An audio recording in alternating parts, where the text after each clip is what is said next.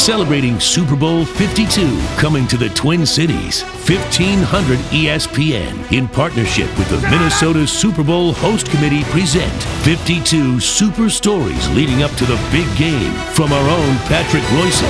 Last time we talked about how the city of Pittsburgh was fantastically optimistic about going to the Super Bowl, the 29th Super Bowl. I remember being in the press box at the Metrodome in January of 1999, and my friend Mark Wicker, then working for the Orange County Register, came up to me and said, remember when we were in Pittsburgh 4 years ago and nobody in town gave the visiting team a chance? This has the same feeling. The Atlanta Falcons did come in here and, of course, beat the Vikings, and then went to the Super Bowl. People who still lament that Viking-Falcon game, that was a hell of a football game. That was one of the best football games ever played in the Metrodome, maybe the best. Unfortunately for the Falcons, they got down to the Super Bowl, the only Super Bowl they'd gone to until the most recent. Eugene Robinson, the fantastic safety, who was also kind of the team's spiritual leader, got arrested for engaging in a little prostitution there right before the game, on the eve of the game, and that didn't go over too well, and the Falcons went out, and John Elway in Denver whipped them. That was Elway's best Super Bowl game. Not the only one he won, but the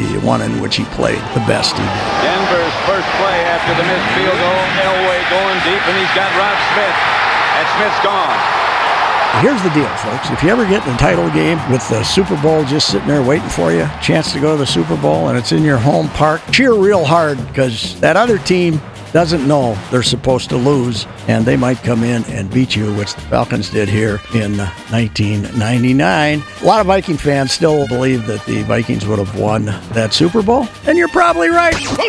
52 Super Stories continues next week with another great yarn from Patrick Royce. And for more details on Super Bowl 52 coming to the Twin Cities in 2018, sign up for the Host Committee email at mnsuperbowl.com.